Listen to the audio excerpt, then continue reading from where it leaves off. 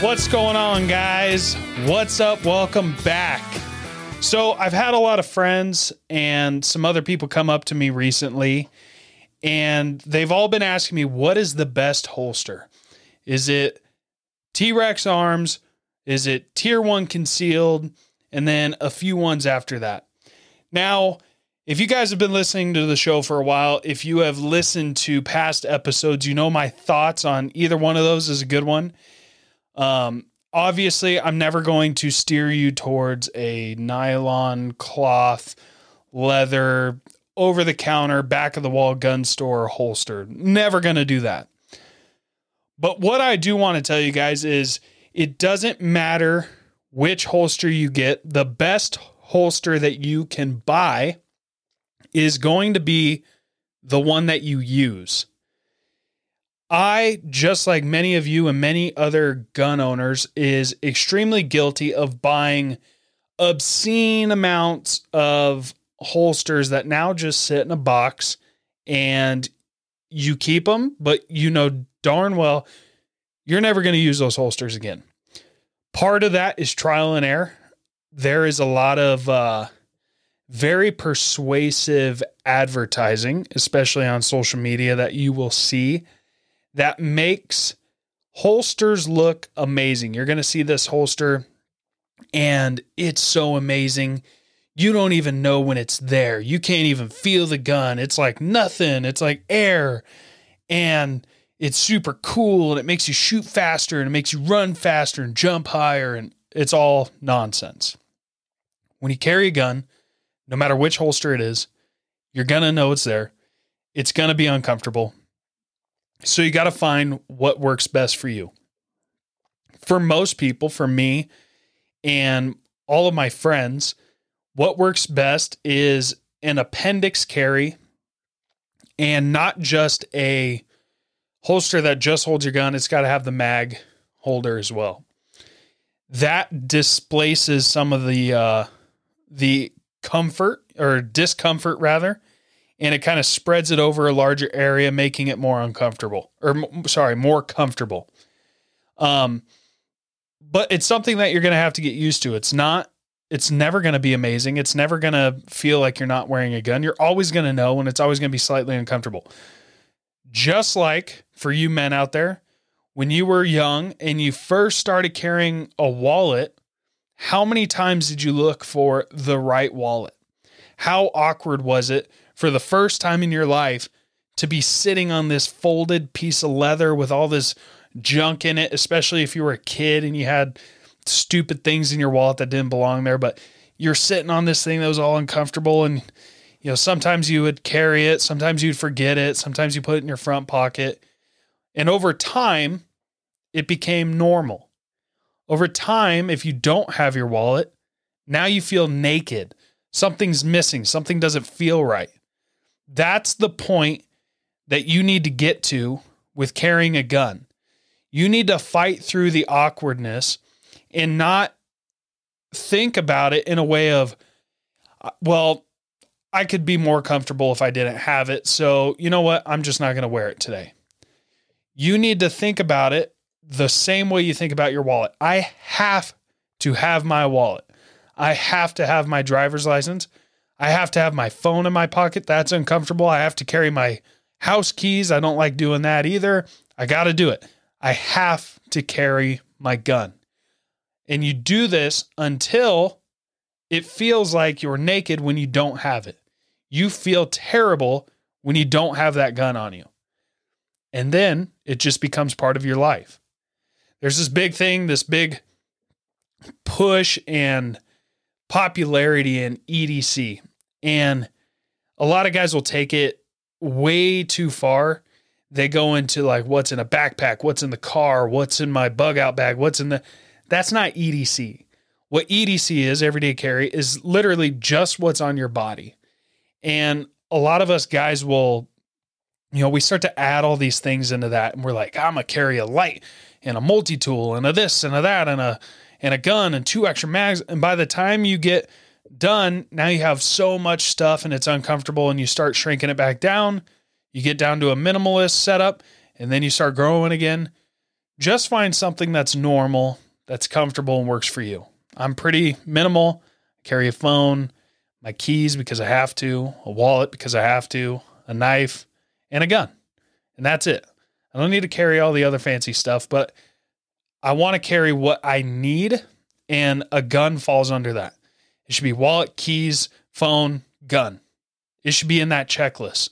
When you leave your house, and you're doing the little pat around, don't always be patting your gun. That's a bad habit, but know that that is part of that checklist, making sure you have everything.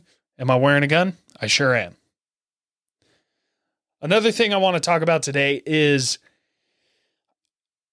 I want all of us, including myself, all of you guys listening, and anybody that you share this episode with, I want us all to just be genuinely better people, nicer people.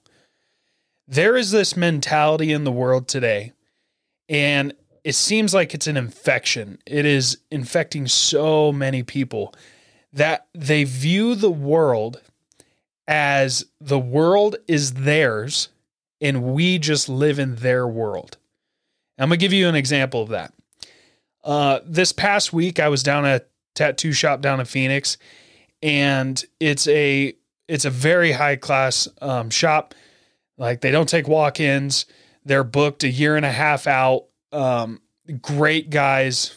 It's upscale, right? You got to work to be able to get in there. I applied to get an appointment last January, and I finally just made it in there within a year. They don't even accept new clients. So I'm not saying any of this to brag like, oh, look at me, I went to the cool place. That's not at all what I'm saying. It's a tattoo shop. But what I'm saying is, like, there's a barrier to entry with this shop, right? It means something to go to this shop. And while I was there, I was talking with one of the artists, and he was telling me about, how many people will back out last second or not show up or do all these crazy things that are just super inconsiderate. And literally, while we're talking, he texts his appointment for the next day and says, hey, here's what's going to happen. We need to do this, blah, blah, blah, blah, blah. And the person texts back finally and goes, yeah, I'm not coming. I don't feel like it. And this person now just ruined this guy's day. For over a year now, he has had this day set for this person. And now that income is gone. He spent all his time drawing this tattoo out for that person, and they didn't even have the courtesy to give him a heads up. They literally waited for him to reach out to them because the client thought that they are more important than the artist. Okay? I try so hard not to be that way. I don't want to be a burden on anyone's life. Anybody I deal with, I want to make their life easier. I don't want them to have to make their life harder to make mine easier. And there's this mentality of like, well, she's paying him, so she's the customer. She's always right. Wrong. Absolutely wrong. This guy has a business that he's trying to run. He has a family that he's trying to provide for. And you just took away his opportunity to make money for his family and himself by being an asshole. And that stuff drives me freaking nuts. And it may be something that a lot of us don't even realize we're doing, something that affects somebody like that. We just think, so what? He'll find somebody to jump in. How many people do you know that are really able to just flip a switch and be there the next day and get something like that and be able to slide into that spot? It's pretty tough. Was he able to make it? I'm sure, but it's still this added stress that doesn't need to be there. And people are so inconsiderate, it drives me nuts. I know I'm saying that a lot, but guys, we got to be better, right? A couple weeks ago, I was just at Disneyland. Now, when I go to somewhere like this, a big crowded place, lots of lines, things like that, big cities, I know what to expect. I know to expect rude people bumping into you, people that have no respect for personal space, which drives me nuts.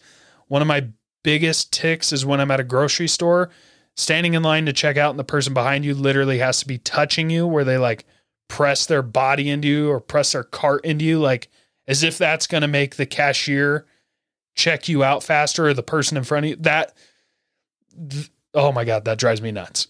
But anyway, we go to Disneyland. I have a certain expectation of that stuff happening. But as we walked around for 3 days, I watched these people, and it was very clear the people who were present in the moment and acknowledging other humans' existence and, moving out of people's way, or if they bumped in you saying, "Oh my gosh, I'm so sorry, excuse me." It was rare. I could pick these people out of a group, pretty easily, because everybody else was there in their world. You exist in their world, and you're a nuisance. People, me and my wife are walking, holding hands, walking shoulder to shoulder, really tight. And there's this big open lane, and somebody will literally move to go right in between us and doesn't say sorry. It acts like we don't even exist. Like we're a ghost. Doesn't even see us. And this happened a bunch of times. As a society, we got to start reeling this back. I don't know how you deal with the people in the moment that are doing it. I've had the thought of maybe you can change that type of person. Maybe it takes somebody yelling at them. Maybe it takes them being scared. Maybe something that you can stick in their head that'll make them realize, like, maybe next time they do it, they won't. I don't think that's the answer. The way we do it is by talking about it, by teaching it to our kids. What you guys teach to your kids, they will teach to their kids. Okay? What you teach to your kids and you teach them to be good people, maybe that'll spread into their friends. If you're a good person, maybe that'll spread into their friends. We have to fight fire with fire. There's an infection of bad, rude, ignorant, self-absorbed people. So we have to create our own infection of good, nice, considerate people to fight back against that. Does that make sense? We got to be a virus of good. We got to infect each other with good. I know that sounds corny as can be, but it's going to work. So that's what I'm doing. I want to share that, on a show like this and try and just get you guys thinking, whether you're driving somewhere or you're on a walk or whatever, wave to somebody, be nice to somebody, be considerate. It's not your world. It's our world, right? Another thing that happened this past week is my wife wanted to go to a local bookstore. Now, I enjoy going to bookstores, or, I don't know, there's something relaxing about them. But usually I'm going to, one of the big brand names ones, and I expect a certain amount of woke culture being pushed on you. I expect a little bit of censorship happening, if there's a Jordan Peterson book that's really big, it's number one. Well, it's not going to be front and center. It's going to be tucked around the side. If Matt Best write a New York Times bestseller, it's a military book. It's going to be tucked around the side, but you can bet that Prince Harry, or whatever his freaking name is going to be front and center. Michelle Obama's biography about doing nothing other than marrying a president is going to be front and center. There's going to be all these stupid books that they are going to push that are outsold by other ones because they fit their narrative. I expect that, right? Well, what I didn't expect is local small town bookstores to be wildly more infected with this woke culture than the big ones. So we go to this local bookstore, and before we even walk in, I tell my wife, I am determined to find one good book, whether that be a good political book, a good war history book, something with a good author, Jordan Peterson, a Jocko Willink book, something that's good. I want to find a good book that's not some PC bullshit, right? Well, I failed. We walked around this shop. I looked through almost every book. I'm not looking every single book that's turned sideways, reading the spine, but I couldn't find a single one. And it's amazing that you even go to the children's section and you expect to find the classics that teach you things, How to Kill a Mockingbird, Huck Finn, all these ones that we know that have been canceled, Dr. Seuss. Yet there's these books for little kids that are teaching them that, hey, your gender doesn't matter. You could be anything you want. You could be a girl today and a boy tomorrow and a zebra the next day. I'm not okay with that. If somebody does feel like there's something else, okay, let's address that. That's their right to do whatever they want and feel that way. But we as adults should never be allowed to preach to these kids in masses and put these ideas in their head before they even know any type of decision-making process at all. Kids are extremely malleable. If you go to a school right now, how many of the little boys there do you think they're a velociraptor? 80% of them? And all you have to do is just ask them and they're going to pretend that they're a freaking velociraptor, right?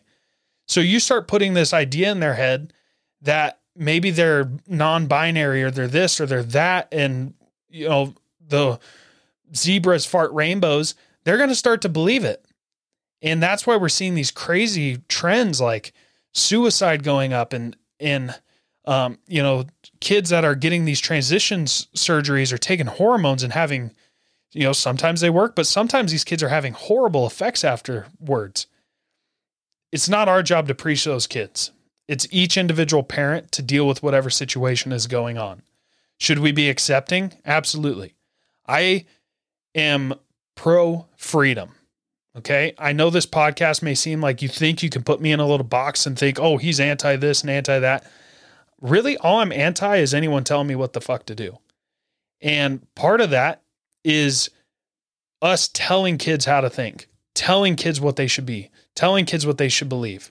We should we should present good information, good data, teach the kids about math and science and history and the things that they actually need to learn, and let them figure out the other stuff on their own. Now, I got sidetracked. I'm sorry, but what I was going with the bookstore is it's extremely important to read.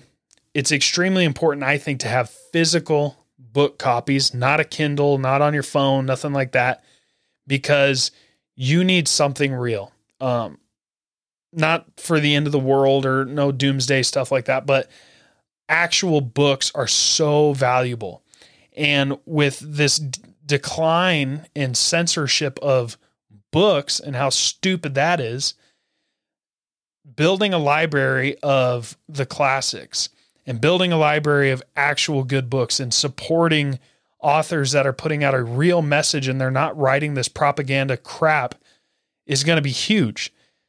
And I would support you guys to start trying to build your own home library that your kids someday can read and your friends can read and you can read and, become more intelligent and more well-spoken on certain subjects. These books do matter. And there's a lot of messages you can get online, like this podcast, other podcasts, audiobooks. That's all fine and great. But I am only talking to you guys for 15, 20 minutes.